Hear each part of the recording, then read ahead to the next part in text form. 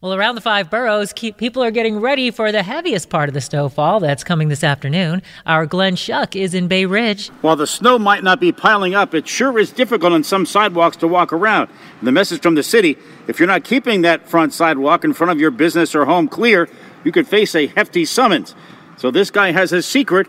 He uses kosher table salt, not rock salt. It seemed like it worked better than the rock salt that I was buying, and I just happened to have it, which made it the reason I used it. I didn't have the rock salt, I had this. Yeah, but you have small boxes of the kosher salt. Well, you throw it around, it's cheap enough, it's $1 a box. It's easy to deal with, and it worked good.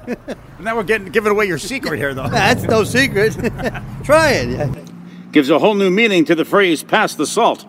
Glenn Schuck, 1010 wins, 92.3 FM in Bay Ridge.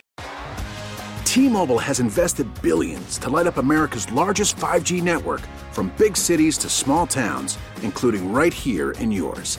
And great coverage is just the beginning. Right now, families and small businesses can save up to 20% versus AT&T and Verizon when they switch. Visit your local T-Mobile store today.